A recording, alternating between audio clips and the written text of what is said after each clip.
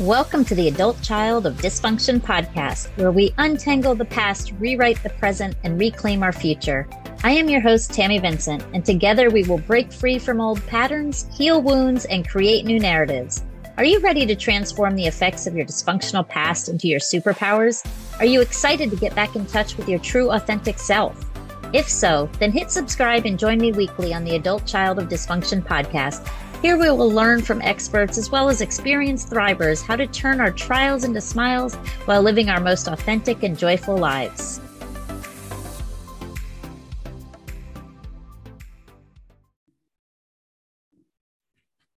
Well, hello again today. It is Happy Wednesday. So today we have with us Elizabeth Kipp. She is a stress management and historical trauma specialist who uses trauma-trained and yoga-informed addiction recovery coaching, ancestral clearing, compassionate inquiry, and yoga to help people with their healing.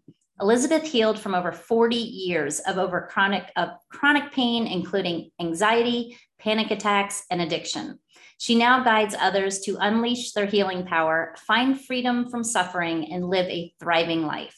She is the best-selling author of The Way Through Chronic Pain, Tools to Reclaim Your Healing Power. We are super excited to have her here today. Hello, Elizabeth. Oh, hi, Tammy. Thank you so much. And hello to the audience. I'm thrilled to be here. It's always fun to share stories of hope and healing, and you apparently have a good one. So tell us a little bit about your story and how you got here. Sure. I was raised in what we would call in this group a dysfunctional family. And it really started when I was in utero, and my mother wasn't trying to hurt me. She just didn't know any better, where she drank alcohol and smoked cigarettes, and because that's what people did in her world. And then when I was born, she went into just immediately. So that's how fast the chemistry can shift. She went into a deep depression, and it was like I was separated for her from 9 months. I also was born with a closed pyloric valve, which is the little valve at the top of the stomach that opens to allow food to come in. So I couldn't, my pediatrician at the time put my mattress on a 45-degree angle and gravity opened that, but it took 2 weeks to do it. So no mother and difficulty getting food. And that's a setup right there for, not trusting the world and all kinds of meaning making and dysfunction, not feeling safe, all that kind of stuff. Anyway, my mom was an undiagnosed bipolar disorder. So she had unresolved trauma in her system, because that's strategy, really. That bipolar thing is, trauma specialists would call that a strategy to deal with unresolved trauma, bipolar disorder. Not everybody says it that, but the trauma people would say that. Her mother died in the Second World War, and her mom was on a ship with her little brother, and they were torpedoed by the Germans, and so that was a whole thing, right? And I remember and my dad was in the Pacific. So my mom, so they both had these experiences in the Second World War, and their parents before that in World War I and on back. So this one of the reasons why I do ancestral work is because we come in, science has even shown it. We come in with the frequency or the energy or the information, however you want to label that, of past unresolved trauma. We feel it. There have been studies on it, and I'm kind of a living example of it. And I remember being 4 years old and kind of looking around in the living room and not having the words for it, but wondering, what was I doing in this family?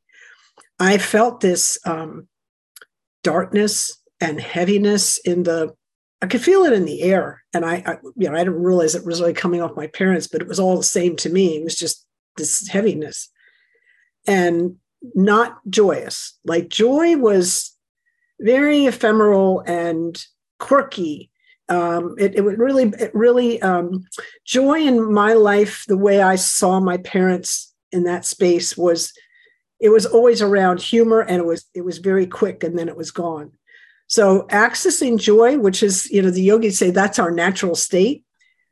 That's something, but the work of yoga then is to clear all the blocks to joy that we have to joy. So that was, and that's also part of the work of finding balance after living in a dysfunctional situation, right? Either we're dysfunctional, we're living with a dysfunctional family, it makes us dysfunctional, whatever, our reaction to it is dysfunctional.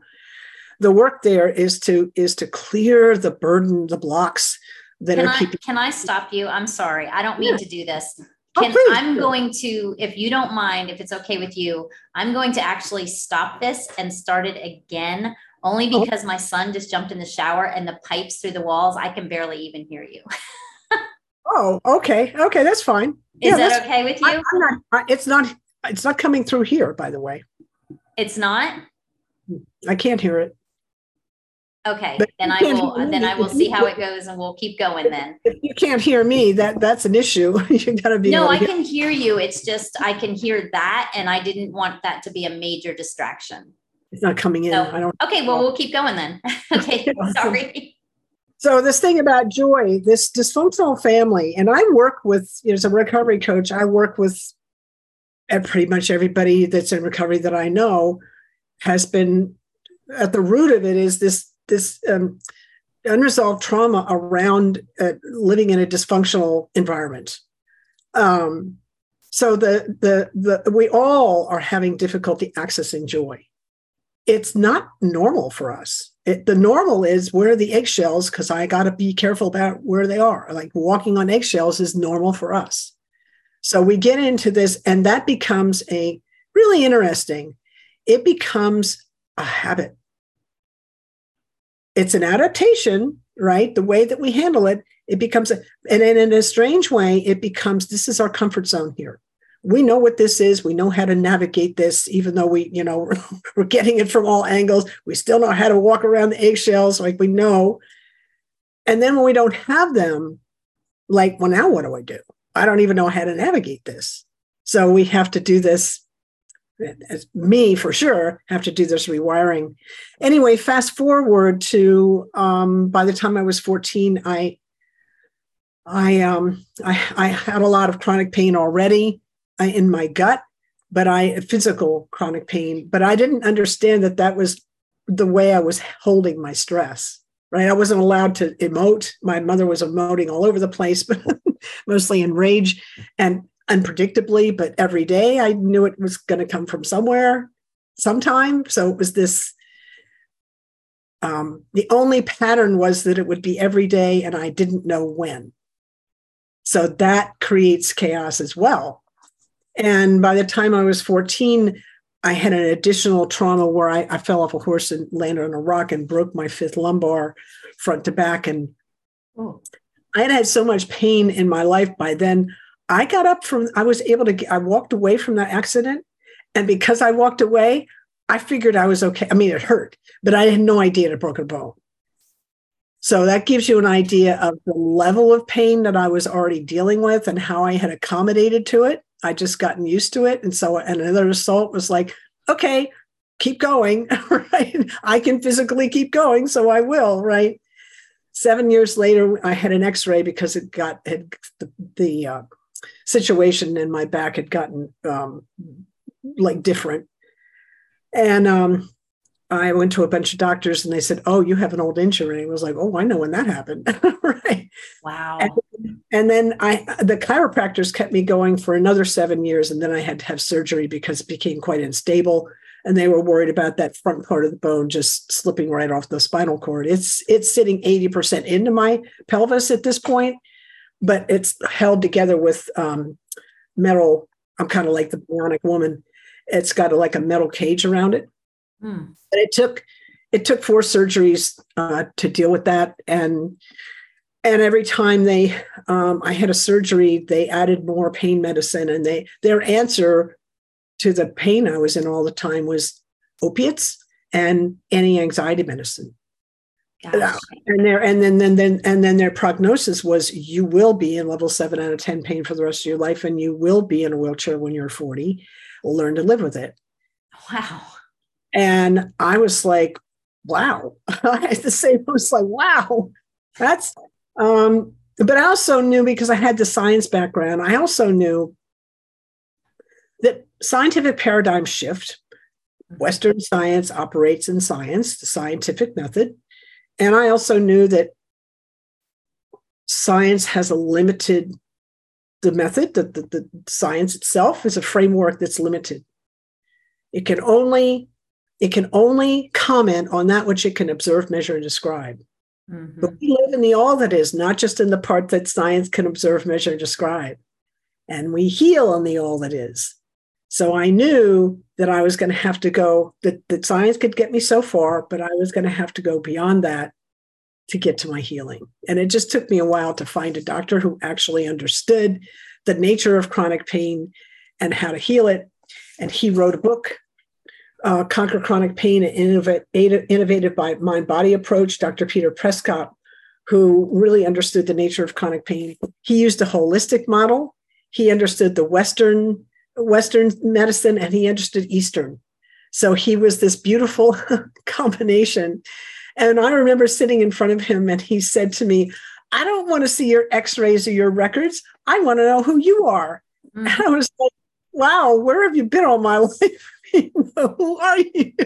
This is amazing. So that was the beginning of me actually being able to sort out the kind of snowballing avalanche of dysfunction that my life became. And so I was really grateful for that. Yeah. I hope that made sense. So that's a little background on No, it absolutely does. I'm still, I hear things and they kind of like, wow, I'm still wrapping my head around the fact that you were in such chronic pain that a severe accident didn't faze you. You know what I mean? That you were kind of like, it's just another hurt, owie, I know. Oh my God. Yeah, I know. I had a hockey ball. I played hockey when I was a kid. And I had a hockey ball that was hit by the fullback, big girl, right? Hit by the fullback on the other side, came right and hit me right here, knocked me, a hockey ball, and knocked me right out.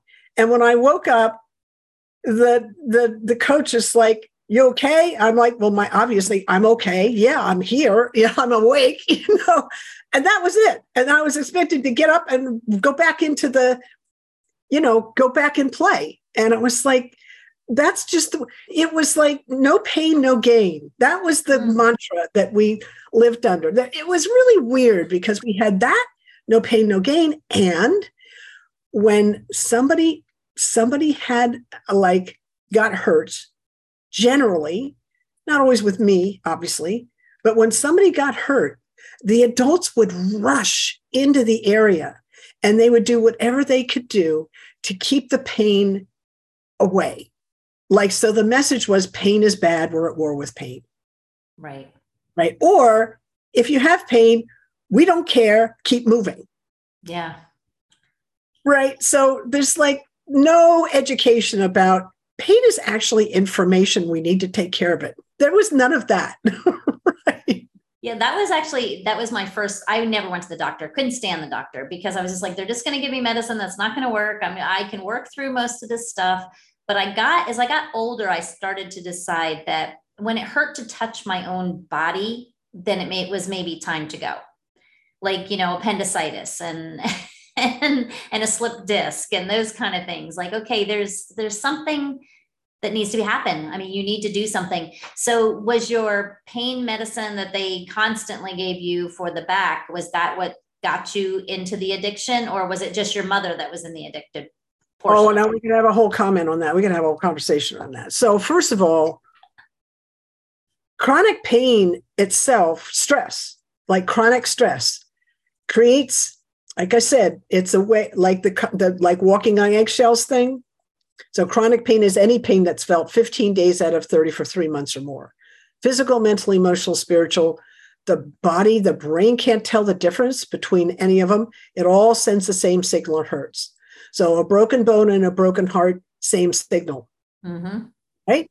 So I'm living in an environment where there's chronic pain, it's chronic stress all the time. Eggshells. We're walking, all of us who realize that, like all of us living in that kind of environment. That's stress. That actually creates a habit. And those chemicals, it's not like the same thing as sugar or opiates or things like that. It's not the same, but it does create those hormones are those stress hormones are addictive. Right. So I was an addict. I was an addict in the womb because I was used to alcohol and tobacco. And when I got out of the womb, I had to detox from that. Right. But then they put me on sugar. So there's that. So I really have been an addict. I've been in the frequency of some kind of addiction my whole life. Now it really ballooned when I got on the opiates and the benzodiazepines. Mm-hmm. And the last 15 years, that was 31 years I was on those. And the last 15 of those was fentanyl. And you're not going to find too many people nowadays that have been on fentanyl that long that lived. Oh, no. Right. So I'm kind of like, why am I even here? I'm like, it's really a very humbling space to have been taking that drug and having made it through because so many people didn't. Right. And it was prescribed, and they say it's better. It's prescribed version. It doesn't. It was prescribed, and I did take it. I did take it as prescribed. Thank God. If I hadn't, and I probably wouldn't be here. But I took it as prescribed. But still, I kept hearing of other patients that were on fentanyl that were not waking up. Yeah. And I would go to bed at night going, I wonder if I'll wake up tomorrow. And not really. And I was so dysfunctional and dissociated and disappointed and despairing about all the disses that I really didn't. That didn't raise my red flags. It was just like, maybe I won't wake up. Like, who does that? Somebody who is kind of like gone so far that I'm caring. Wow. And that's also a function. It's not just a function of pain and the way I was making it mean. It's also a function of the medication. Yeah. I feel that very strongly. Yeah. Absolutely. So what was your moment where you were just like, okay, enough is enough? Well, I knew I got to a point where I kept trying to come down off the pain medicine, and I just couldn't. I got about halfway down from where I had been, and I couldn't get any further. And I was just so sick all the time. I would get up in the morning, and if I didn't have my pain medicine on board, I just couldn't function. And then functioning became my bar for what functioning was, got lower and lower and lower. And I was just like, you know what? I want off this medicine. I don't really actually care about the pain anymore. I just want off the medicine. And I found Dr. Prescott, and it was interesting to talk with him. I didn't tell him much. He knew, because he knew what medicines I was on, but he knew I was having panic attacks. Right. My prescribing doctor didn't know any of that. He didn't understand the connection between benzodiazepines and panic attacks. Like, that wasn't something we talked about.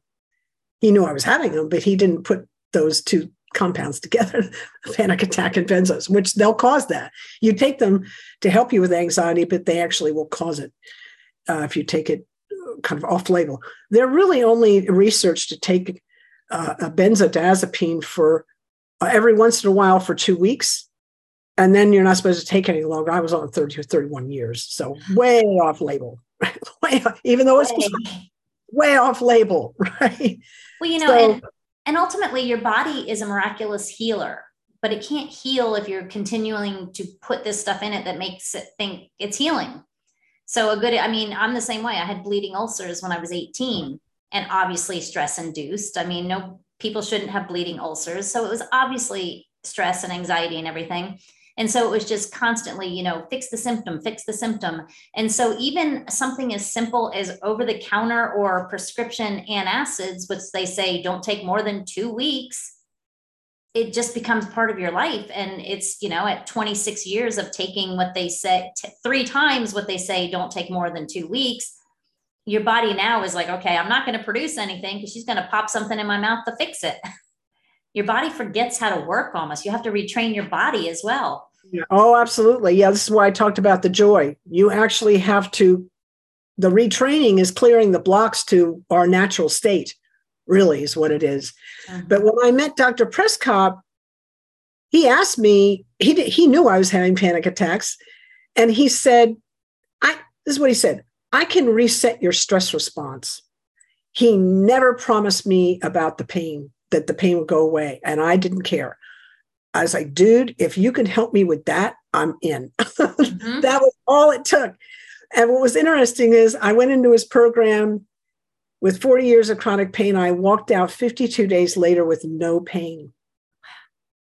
And I wasn't an exception. He had a 94% success rate with people that hadn't been in pain as long as I had, but people 5 years, 10 years, of pain with this, some kind of medical cocktail that had been prescribed for them, and they were detoxing from it. And he was helping us with once you get off all that medicine, then you have you and your wits. You've got you and your emotions, right, are like 100% on, right?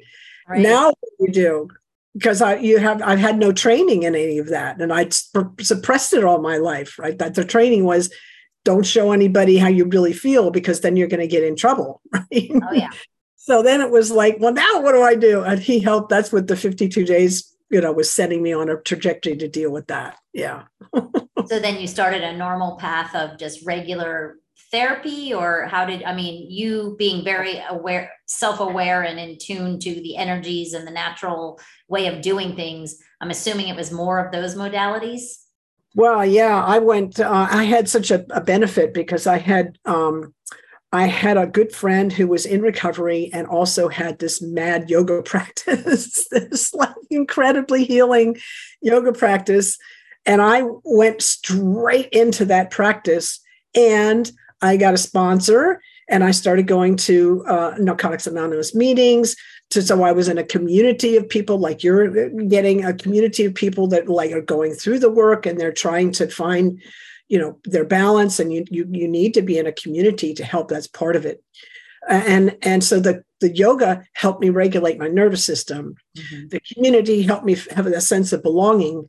And then I could learn, and also lots of nutrition and stuff. Like I had to completely, I had a functional doctor on board, so that we looked at food allergies and food sensitivities and blood work and all the stuff and genetic stuff. And we found out, this and that, and we made adjustments. And so it was a program. And I did do some therapy, but therapy was not so much it wasn't as big as the other things I talked about. Also the ancestral clearing piece was huge. That was a big getting into the ancestor. I remember I told you, like, I felt this thing when I was 4, and what is this? And the ancestral clearing, I was so surprised at how powerful that was, that I went on to be a practitioner. I went and took the training as soon as I could in 2014. So 6 months out of treatment, out of this rehab,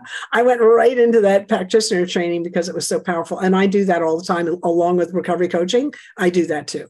Yeah. The ancestral stuff is so fascinating to me because it just doesn't seem possible. But I believe it 100%. You hear stories about people whose like parents were, grandparents were, or great grandparents or whatever, were slaves or something. And these people just grow up feeling like they're just trapped and locked, and they don't know why, and they don't know the history. And then they come to find out, or even in the womb, like, you hear stories about people talking about their whole life. They just felt like they're suffocating and strangling, and then come to find out their cord was wrapped around their neck. But, and you don't think about that the trauma can happen so pre-birth, even it's the energies, and it's just there. And so many people don't even acknowledge it or think it's woo-woo. And, I say I'm in the perfect age right now because it's not woo-woo. People are starting to really give it some credit. Oh, yes. Well, Rachel Yehuda, I'm so glad you brought that in. She did some work when her team did a study of people that were survivors of the Holocaust or their descendants. Yep. Versus the population that hadn't been exposed to that. And the cortisol levels were different with the ones that had that experience, whether they were descendants or ones that had experienced it. It was varying, so it's passing through. So their resilience was different. Now, the good news is that you can build your capacity for resilience through, the kind of work I do, and I'm not sure what kind of work you do, but you're probably familiar with it. This retraining the nervous system, retraining the brain, you can build your capacity for resilience, which gets quite fragile and narrow with a dysfunctional family situation or environment situation. Absolutely. Yeah. And it's like I tell my kids, there's so much to be said for generational trauma that is scientific as far as just what they know, what happens to the different parts of your brain when you go through trauma and your fight and flight and fright and fawn and all that stuff. Like, it literally changes your DNA. So then you turn around and you have children and they're going to get some of that. So regardless, it's, you have that one person in a generation that says enough is enough. I'm going to stop this. It continues for generations. And people need to not let it be this shameful secret that my mother was an alcoholic, because even if I never picked up a bottle of beer or a bottle of vodka, my kids are going to almost be para-alcoholics or co-alcoholics or whatever. Well, they have the potential. Yes. There's no, we don't know of a gene, but they have the predisposition is there if the environment is right, which is more epigenetic, right? Right. That's the thing that we're working with when we're doing the rewiring, the ancestral clearing, the yoga. All these things are this affect change epigenetically, right. and that will help us when we talk about building resilience. All that is helping to switch and actually switches from off to on or on to off in the epigenetic part of the genome. Yeah. Absolutely. Yeah. I love that story about the one of those studies with the rats and the cherry blossom. And I do that to give people that go, oh no, it's just me. It's me. It's my fault. I did this. And I'm like, no. And I tell them the rats and the cherry blossom where, you shock the rat and with the scent of the cherry blossom and they run. And then literally 2 or 3 generations later, all you have to do is wave that cherry blossom scent in front of those rats and they scurry like they've been shocked. And I'm like, Grandpa Rat didn't say, hey, honey, don't smell the cherry blossom. It's going to hurt the bottom of your feet. Yeah. Yeah. So I have a thing about spiders, but I don't have one around snakes. Like, it's in the bones. And I was thinking, that's interesting. And I was like, how does that work? And when I got into this, because I noticed it many, many years ago, and I got into this work and I was like, now I understand. Right. I mean, it's kind of fear of that stuff is in the human genome. But in my particular lineage of it, there was more activation around spiders than snakes, right? Because I'm a product of all that, and that's how it came out in me. So. It's amazing how it works. So tell people how they can, what is it, how do they work with you? What do you offer? Oh, so I do a lot of one-on-one sessions online. And I have a couple of a group coaching that I do. I have a trauma recovery program that I have online through the Wellness Universe, and I have another one that's both of them are evergreen. I'm just working in the trauma recovery one now live. I have another one on healing chronic pain in recovery, and that's evergreen. And I can put those links in there. Those are each 12-part programs, and they're donation only. So you can go in and it's an hour to 90 minutes per lesson. So that's a lot of information. That's a lot of information. Yeah, it's a donation only program. So you can donate or you can come in for free. It's kind of however you want, but it's there. So that's pretty cool. You can always get me for a private session through my website. You can hit me up for a 15-minute introductory session for free, or you can pay for a 25 or 50-minute session. It's all on my website, elizabeth-kipp.com. And I will put all of your links I'll put in the show notes. So they'll have everything. Perfect. Yeah. So if you had to give one piece of advice, I always ask people for this. If you are feeling stuck, don't know where to go, you hear this, you hear about ancestral, you hear all this stuff. What would be one piece of advice as to where to start? Oh, well, I would start asking for help immediately. I started just with the people around me. It was kind of like a call I put out to the universe. I need help. When you ask me, when did I finally say I had enough? What did I do? I asked for help. I started it just with a prayer. Help is a prayer. It can be that simple. And then I started talking to my friends, and through that, I found Dr. Prescott. So really asking for help, which is a very scary thing to do in a dysfunctional environment, because we have let down, because we've asked so many times and we got let down and everybody said no, or when we asked, we got in trouble.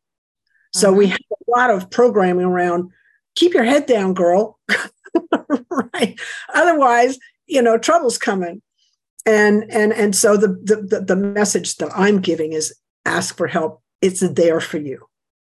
Very good. Very nice. I mean, that's the most important. And you're right. There's so much shame and stigma involved in some of the stuff that people don't want to step out. And that's why we have this podcast. We have it because we want people to know they're not alone. There's help out there. There's no shame in asking. So what is your number one message for people? Is that it? Just ask for help? Well, there's that. And then the other one is there's so many, but I just, this one, the greatest healer in your life lives within you. Amen. Not out there in a doctor or a therapy or a modality. All the healers out there, however they show up, they're there as guides to help bring you back to you. That's really important, because that understanding that, not just intellectually, but in your bones, understanding that kind of on a cellular level gives you so much more empowerment to your own healing. Otherwise, you're like a victim to, you're feeling like a victim to everybody else's, maybe they can help me, maybe they can't. Yeah, you're a victim to everything until you decide that and I've always said that, that's my biggest thing is everything you need is inside of you.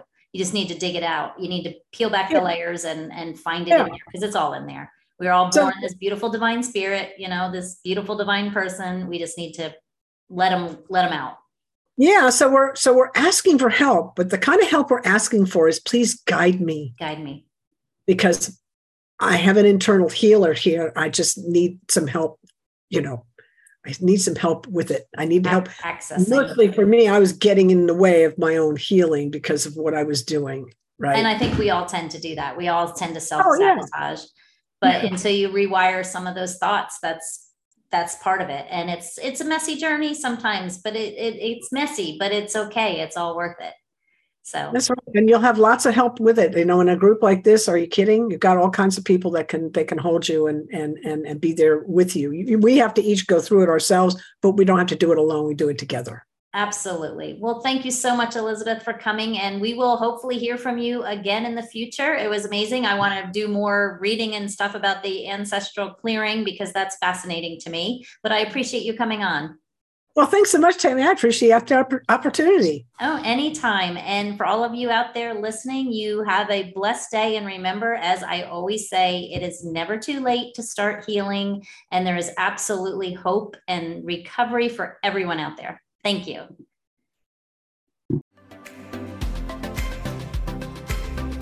Thanks so much for joining me today on the Adult Child of Dysfunction podcast. If this episode resonated with you, or you think someone else could benefit from what you heard, why not share it with someone you care about? Let's heal from our past and take back control of our lives together.